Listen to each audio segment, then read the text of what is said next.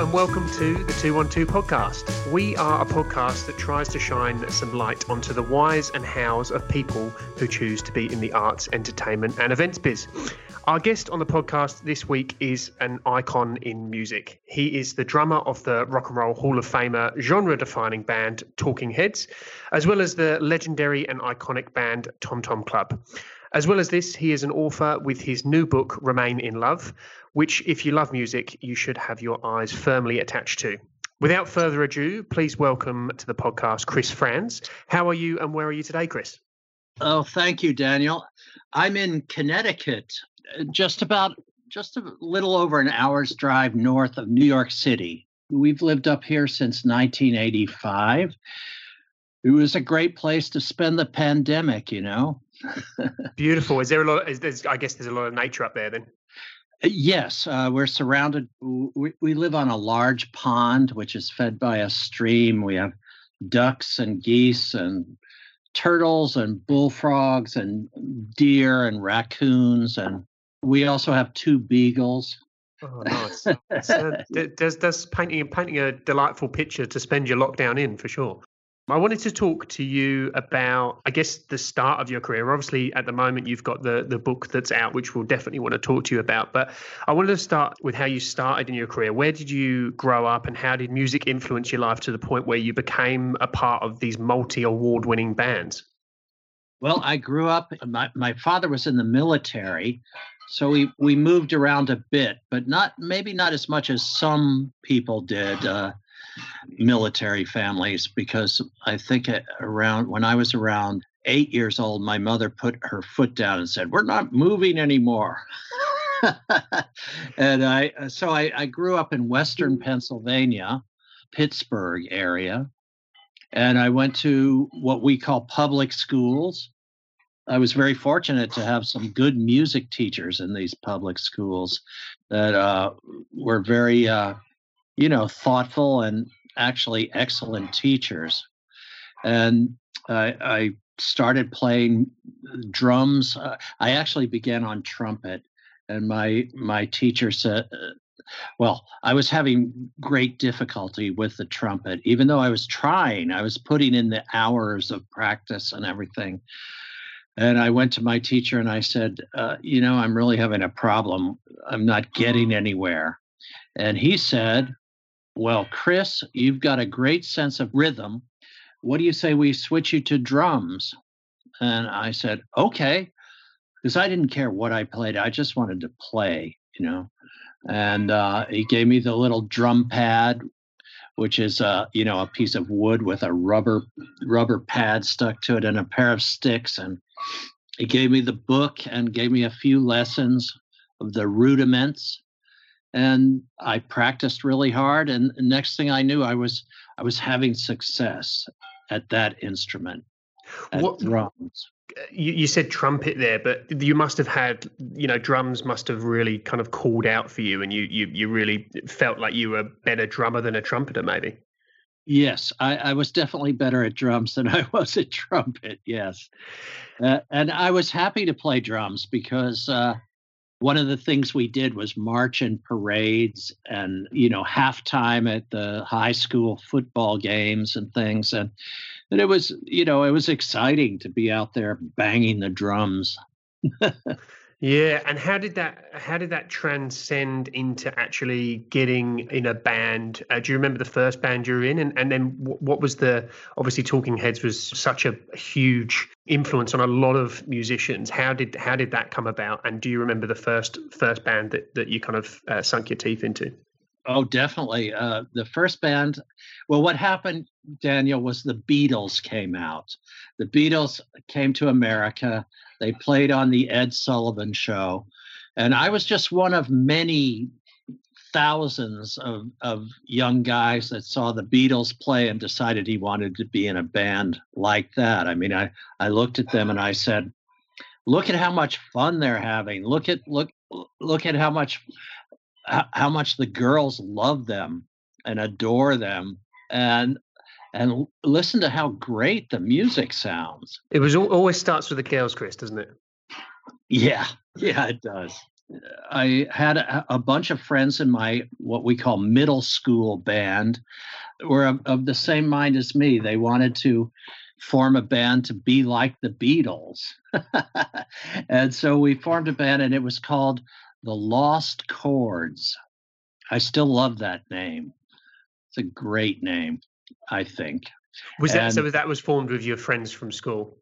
Yes, my friends who also played in the school band with me. And the interesting thing about the Lost Chords was our lead singer, it was a great lead singer, also played trumpet. And we had a member of the band that played trombone as well. So we had guitar, bass, drums, trumpet, and trombone, which is, like not your standard rock lineup. But we didn't know what the standard was in those days, so we just went with the horns, and it was cool because we could play songs that were not exactly not exactly rock and roll. We could play songs like by Herb Alpert and the Tijuana Brass, who were enormously popular at the time. Every time they released a record, it went straight to #1 in America. So we played some of that type of music, but we also played, the Beatles, Paul Revere and the Raiders. We were very big on the Dave Clark Five and the Ventures. There's a band called the Ventures. You remember them? And we loved the Ventures. They had a song in particular called Walk, Don't Run. It was a big hit at the time. Did you get to play? You were listening to those bands, and you were finding the influence there. When you made when you had great success, did you actually get to end up playing with some of those? And was that quite an emotional experience for you when you did? I don't think we ever played with any of my childhood musical heroes, but I did get to meet some of them, and it was a great pleasure to meet them, and they were all cool. I didn't have that experience where you meet somebody and they're a jerk. That's exactly what you want, isn't it? You want to just meet your heroes and find they're actually nice guys, Yes, which was my experience. Yes. Where were you playing in the early days? I guess Talking Heads was that main focus when you really kind of blew up. Where were you playing, and how many were you playing in front of, and how long did it take before you actually exploded? Well, our first gig with Talking Heads was in 1975, in the month of May. So it's been a few years, but we were very fortunate we moved to New York because to us New York would be Tina, David Byrne and I moved to New York in the fall of 1974. Tina and I had graduated from the Rhode Island School of Design in Providence, Rhode Island. And David had dropped out of the school, but he was still there. And he and I had been playing in a band called the Artistics together. Tina was not in that band, but she loved what we were doing. She was my girlfriend. And we moved to New York sort of with the idea that maybe we would start a band. At least that was my hope. We were also painters and visual artists. So we weren't quite sure if we would, be a visual artist or a musical artist. But when we moved to New York, we went to a friend of mine lived sort of catty corner across the Bowery from CBGB's, which was a dive bar, just basically a dump of a bar.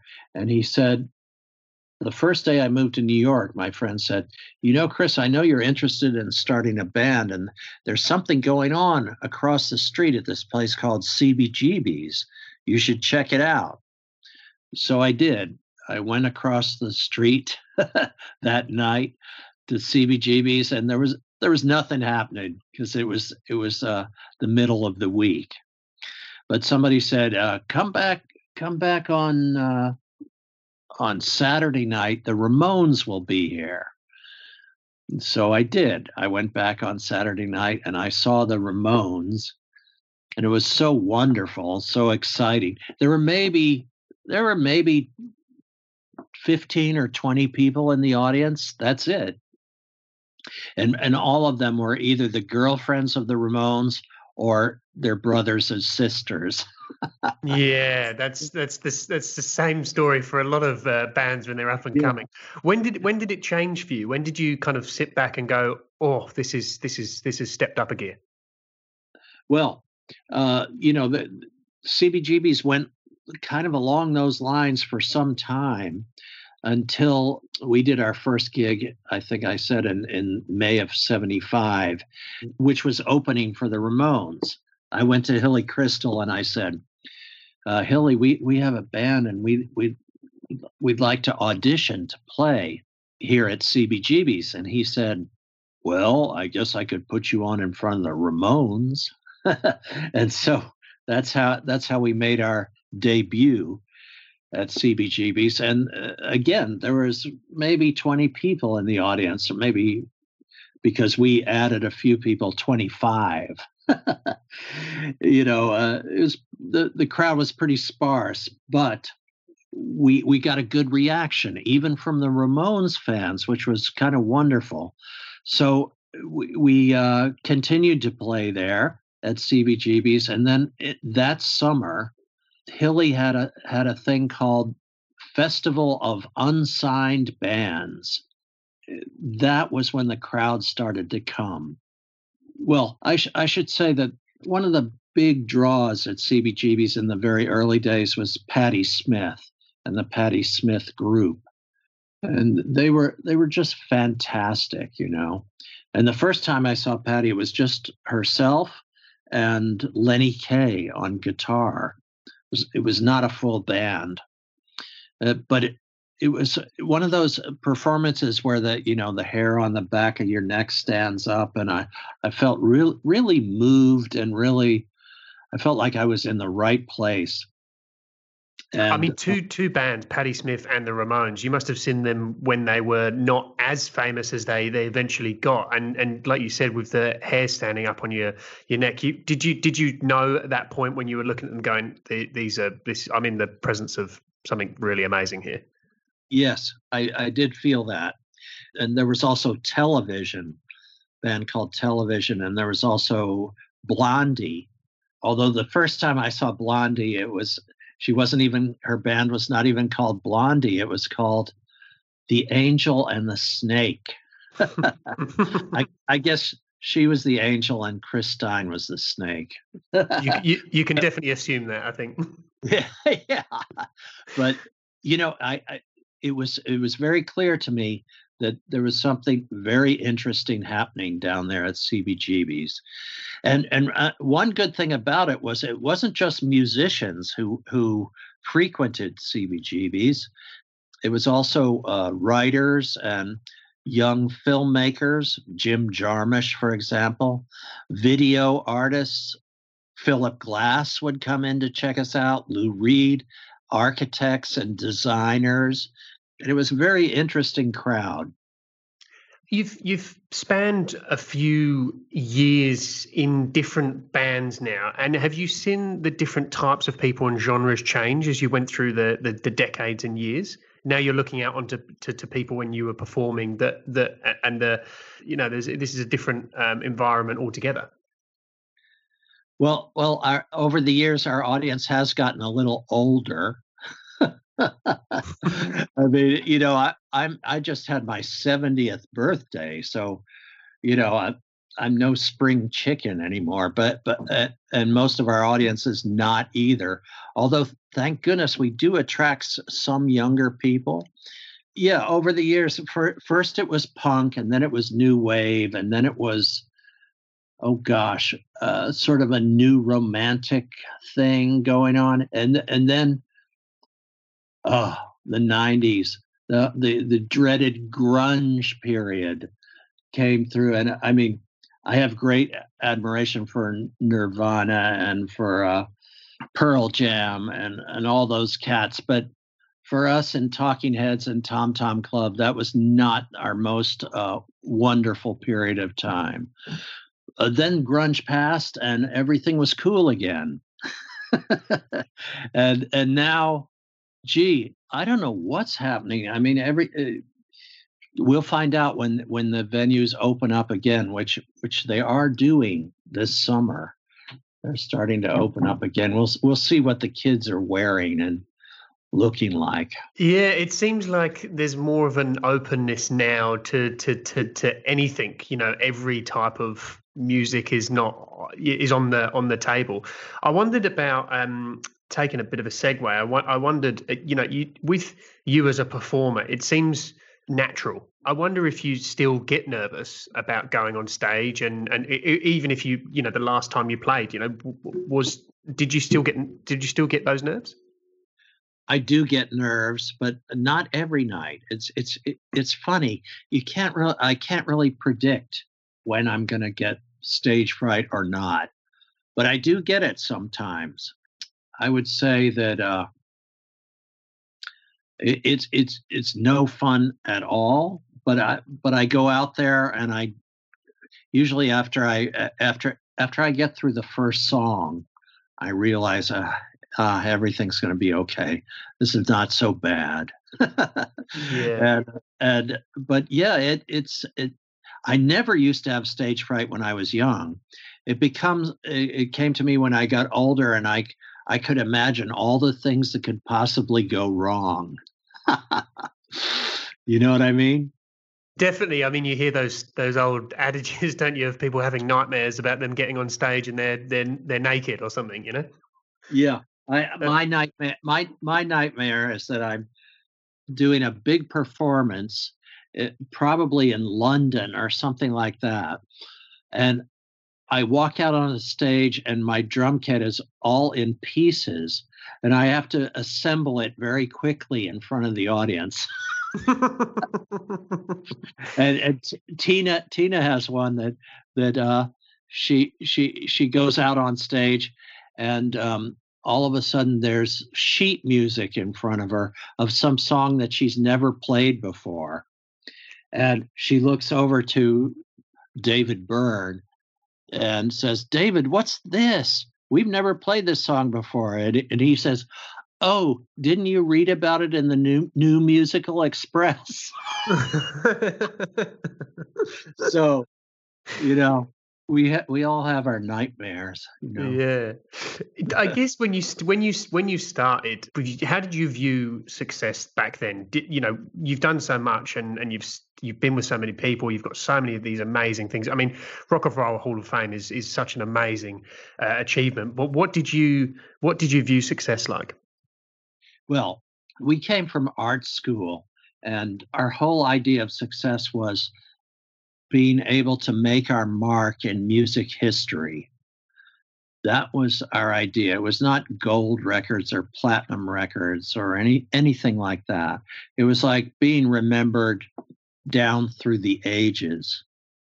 The way the great artists are remembered, like Matisse or Andy Warhol. The way these people are remembered and revered, and that was our goal, and we were very, don't get me wrong, we were very happy when a few dollars started to come in, and we started to be able to afford to buy a house, for example. That made us feel very, very good. But the real idea of Talking Heads was to dig down deep and to reveal something to our audience that maybe they hadn't seen or thought of before, and to have them remember that. That was our goal. So like a visceral experience, and that probably ties in with the stuff that you were doing with art as well. One thing that was instilled in us when we were in art school was that, it's okay to copy the people that came before you, the people that you admire, and the people who inspire you. That's what everybody does, and that's fine. But if you ever want to be taken seriously as an artist, then you have to dig down really deep, and you have to come up and reveal something to your audience that is unique unto yourself that they haven't seen before. That's what's going to make your mark in music history. And you can probably tick that off the list and say you probably feel like you've achieved that now. I'm happy to say, thank God we did achieve that. We did. I wonder, some relationships kind of run their course, relationships, friendships, and the like.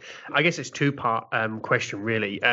How do you maintain a relationship while playing in a band together with Tina? And how do you, and is there kind of a magic number where there's a certain amount of years that go by in a band, do you think, where it might run its course? I'm thinking of a lot of different bands that have kind of had that period of time where they've thought, do you know what, 5, 10 years, 15 years, that's enough. And how do you maintain that, in the band with Tina for so long? I feel very fortunate that Tina and I have a good chemistry together. We always have from the moment we first met.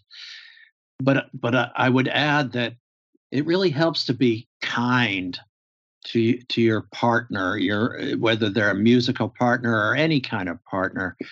Show some kindness, and hopefully the kindness will be returned. I think it's also important to have a good sense of humor, and whenever possible, I try to make Tina laugh, and she does that to me too. And laughter is a wonderful thing in relationships. I mean, well, Tina has said this, and I agree with her, that it's important to not only give love, but also be able to accept love. So it's like a give and take thing, and I think we all know this. We all feel this way, but some of us are, shall we say, not able to get out of our own way. Yeah, and it's a highly stressful and sometimes confusing environment that you would have been working in over the years as well. Yeah, we had our ups and downs, but we're very happy to say that most of them were ups, and we're still up. One of the things as I was reading through, obviously there's so much to read about Talking Heads and Tom Tom Club, but Redman, Ziggy Marley, Mariah Carey have all sampled Tom Tom Club's Genius of Love. Is that a compliment to you when people sample your songs? I feel it is complimentary. It gives your song a new life. That song, Genius of Love, is like a magical song to me. I couldn't tell you how we wrote it or how we came about. I mean, I can tell you step by step how we did it, but overall, it was just like a work of magic. And the fact that other people felt the same way about it, I love that. I mean, and I think I told you earlier, the latest cover version of Genius of Love is by an American hip hop artist called Mulatto. And she is a person who won some kind of hip hop reality show contest.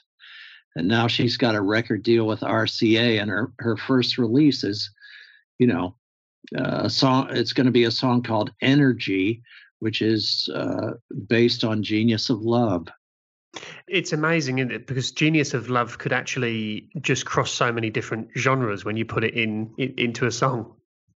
Well, in the 1980s, when it came out, what was it, 38 years, 40 years? No, it was 40 years ago.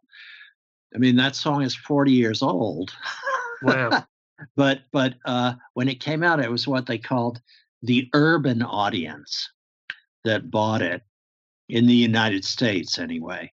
Urban is code for black, and so it was black people who were buying it, which made me feel very good, and like I felt like, oh boy, we've crossed over finally, because as a recording artist, the people who do very well are the people who cross over from one genre to another, and we had done that from punk, new wave to R&B and hip hop.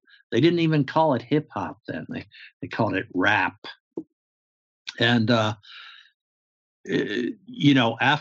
all the black kids started buying the record, then slowly but surely white people started buying it too, particularly when they heard it in discotheques. And one thing Tina and I had in our heads when we recorded the song, and that whole first album by Tom Tom Club, was that we wanted to make a record that people would love in the nightclubs that we frequented in New York, like the Mud Club and Danceteria and the Paradise Garage and certain after hours clubs where, if the DJ played it, everybody would hit the dance floor. And that's what happened with that song. Did you like that growing, or having it evolved into that category of hip hop or rap, or did you like that type of genre as well, or did you learn to like it growing up? I liked it right away. I was not one of those people who went up to the South Bronx or anything like that. I was firmly rooted in, lower Manhattan. And in fact, we were living at the time. We recorded the song in the Bahamas at Compass Point, but we were living in New York, in Long Island City, in a loft right across the river from the United Nations building. And the way I found out about rap and hip hop was on the radio. WBLS and WKTU in New York were the stations that were playing it. When they started playing Genius of Love on those stations, I was in heaven. But they broke certain songs in America. One was Genius of Love, another was Numbers by Kraftwerk. These were the radio stations that were playing that song, not the rock stations. When I was driving in my car, I would be tuned into the R&B and the dance music stations. Who were you seeing on those urban and hip hop stations when you were is it like Grandmaster Flash, Sugar Hill Gang type of? Yeah, Grandmaster Flash, Sugar Hill Gang, LL Cool J, the Treacherous Three, Roxanne Shante. That whole scene was just exploding at that time. And some of the people were really like kids, like LL Cool J. I think he was 17 when he started, something like that, Roxanne Shante, she was a young teenager. So these were not seasoned professionals. These were like kids who were just really excited and anxious to express themselves. The need for creative expression is a very powerful need, and it's something that can really move you to do great things. And it can also move the audience. Definitely, and I imagine you've had you've influenced so many different bands with the music that you've made. You mentioned there with the 17 teen years. How old were you when you first kind of made it? There's no preparation in place for fame, and I wonder, how did you deal with that? And how old were you at the time when you kind of exploded? Well, I don't know that Talking Heads ever really exploded. There was a guy named Matthew Kaufman. He had a record label called Berserkly Records, which had the Modern Lovers on it, and he released the Modern Lovers demos that became the first Modern Lovers album, that great album with Roadrunner and She Cracked and all those songs. And he said he was interested in signing us to his label. And he said, the way I see your success is a slow upward spiral.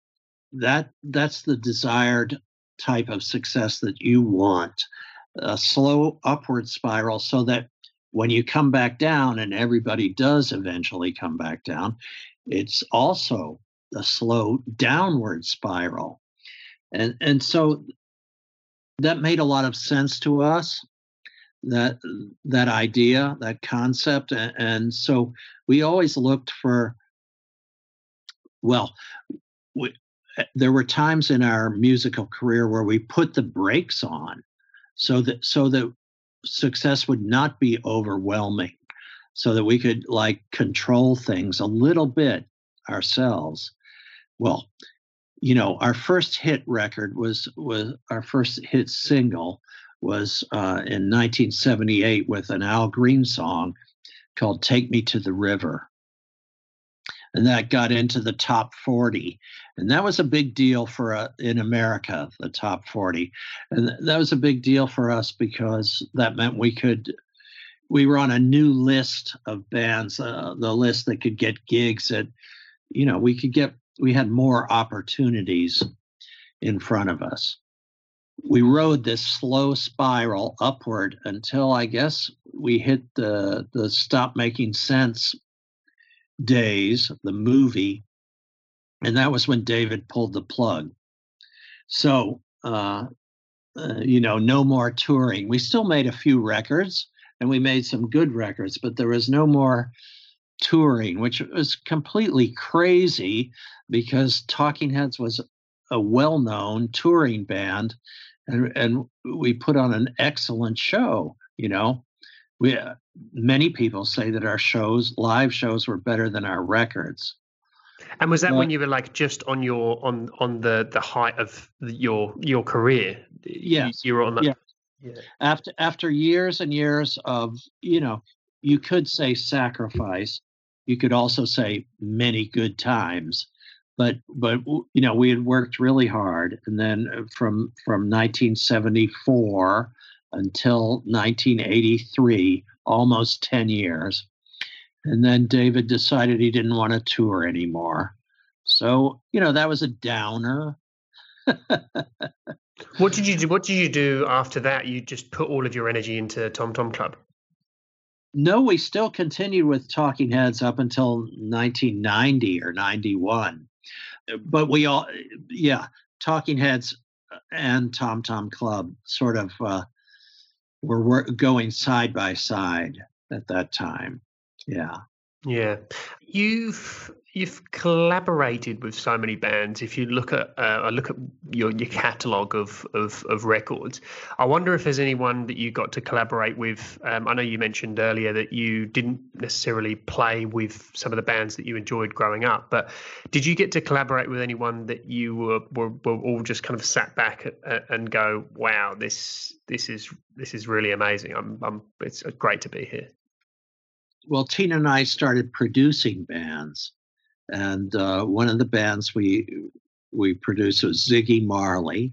That was the first one, Ziggy Marley and the Melody Makers, and that was a big success. It was the best-selling reggae album of all time at its time, when it hit.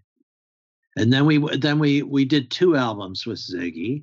And then we did an album with the Happy Mondays, from Manchester, England. And that was pretty insane. Yeah, good old Bez and Sean. Yes, Bez and Sean and Paul. And, they were good guys, but they were pretty fucked up. They loved to party. And nobody warned us, when we had heard about the Happy Mondays, but we didn't know about all their bad habits. And so we accepted the gig because we loved Tony Wilson of Factory Records. We knew him and we admired him. And we thought he had, great taste in music and everything. So when he asked us to do it, we said yes. And then we got down to Barbados, which is where we made that album at Eddie Grant's studio, It was kind of a nightmare. I got my first gray hairs making that record, and the record was thoroughly slammed by all the critics in England who wanted the Happy Mondays to make another dance record. You know, their previous successes had been produced by Paul Oakenfold, a dance producer. When they came to us, they said, we don't want to do another dance record. This is in the days of Nirvana and Soundgarden and Pearl Jam, the dreaded grunge days. And they said, we want to play our own instruments on this record. And so we said, yeah, you should be able to play your own instruments on this record. And so they did. The record came out, and it was an enormous flop. In the years since, there have been a few people who say, well, why was this record a flop? It's actually kind of interesting. But anyway, it was a nightmare of an experience. And Bez, the first day of recording, Bez, who doesn't really play anything, but they brought him down to be part of the vibe, was doing donuts in a sugarcane field. The studio, Eddie Grant's studio, was surrounded by sugarcane fields.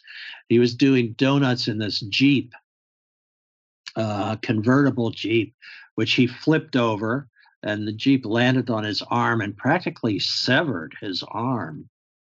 I can remember, this is the first day, I can remember Tina holding his arm so it wouldn't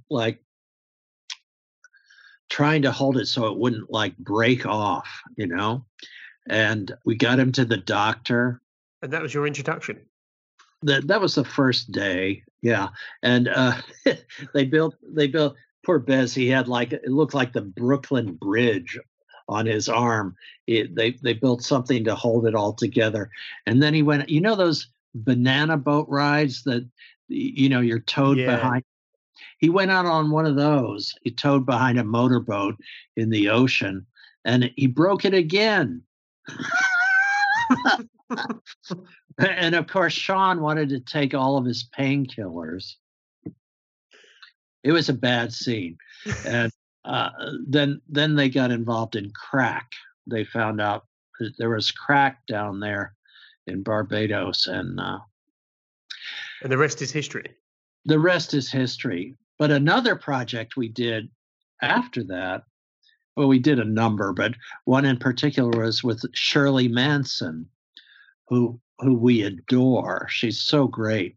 And it was her band before Garbage. She had a band called Angel Fish. And we produced that.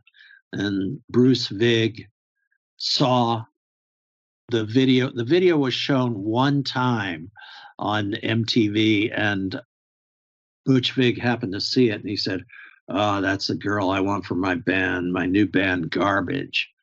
And so we loved working with Shirley, and the whole band was great, actually. Yeah, I think they don't get enough credit for what they did. Yeah.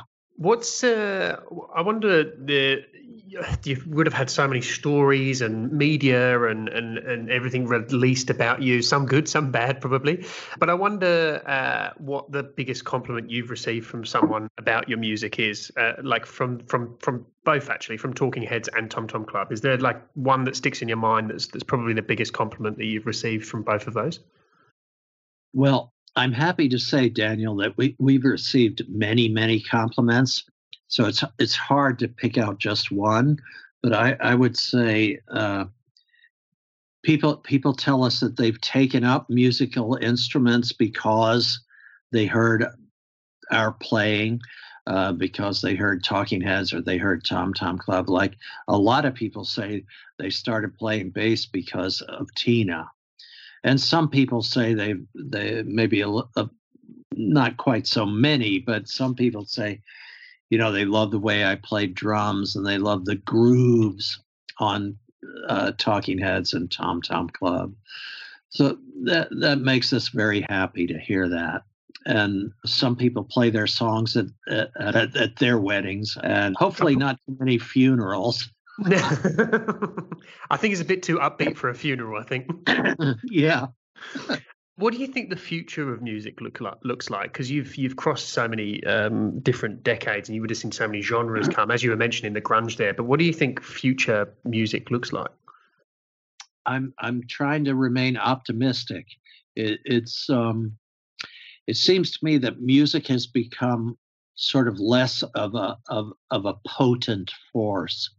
In the 60s and the 70s and the early 80s, music was very potent. Even the 90s, music could really change people's attitudes and influence people's attitudes. Now it seems to me that most of the music is kind of like, I have to be careful because I don't want to sound like an old fart.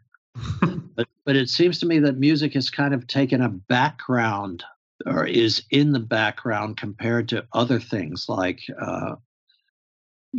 fashion and Instagram and sports. I mean, many people still love music, but popular music seems to be kind of like, excuse me, could you turn that down? Yeah, I know what you mean. And it also seems to be a lot easier to make and produce music. And I wonder if there was the period of time, pre-2000s, where it was a little bit more difficult. So there was a lot more of labor of love that went into it. Yeah, I think people still put a lot of labor of love into their music. I have no doubt about that.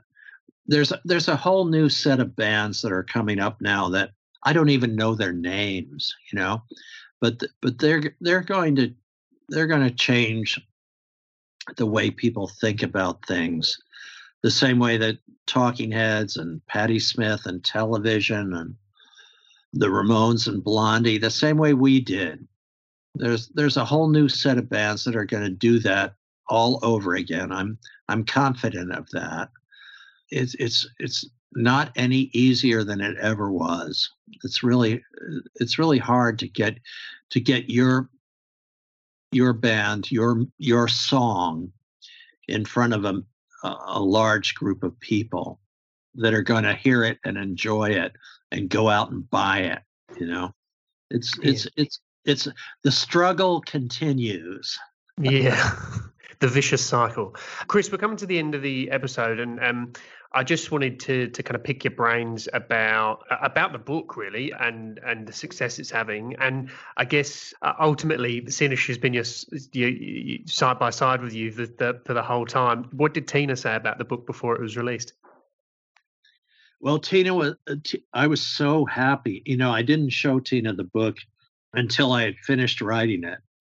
I mean, I did ask her, I consulted with her about certain things like, Tina, do you remember this? Am I right that this event happened in this particular way? And she would say yes or no, or usually our memories were the same. When I finally showed it to her when it was finished and she read it, and by the way, when I say finished, it wasn't edited yet, and she helped me with the editing a great deal, really a lot. But she liked it. I was like, oh, thank God. Because if she hadn't liked it, it may have never come out, Well, she's your sounding board, isn't she? She is. And vice versa, Yeah. So what did you? The book itself. I mean, it goes into great detail about Talking Heads and Tom Tom Club and just you growing up, I guess, in the music scene. But what would you say to people that haven't read the book and why they should give it a read? I would say check it out. I think you're going to like it. It's a love story about music and art and a beautiful, beautiful girlfriend, beautiful bride. And it doesn't exactly have a happy ending, but it has an ending that allows you to think that things are not so bad. I think that's the perfect cliffhanger for people to definitely delve in and give that a read. But Chris, it's been an absolute honor, really, for me. I love both bands and they're heavily on my playlists as well. So it's been a real pleasure for me, and thank you very much for your time. You're very welcome. Thank you for calling.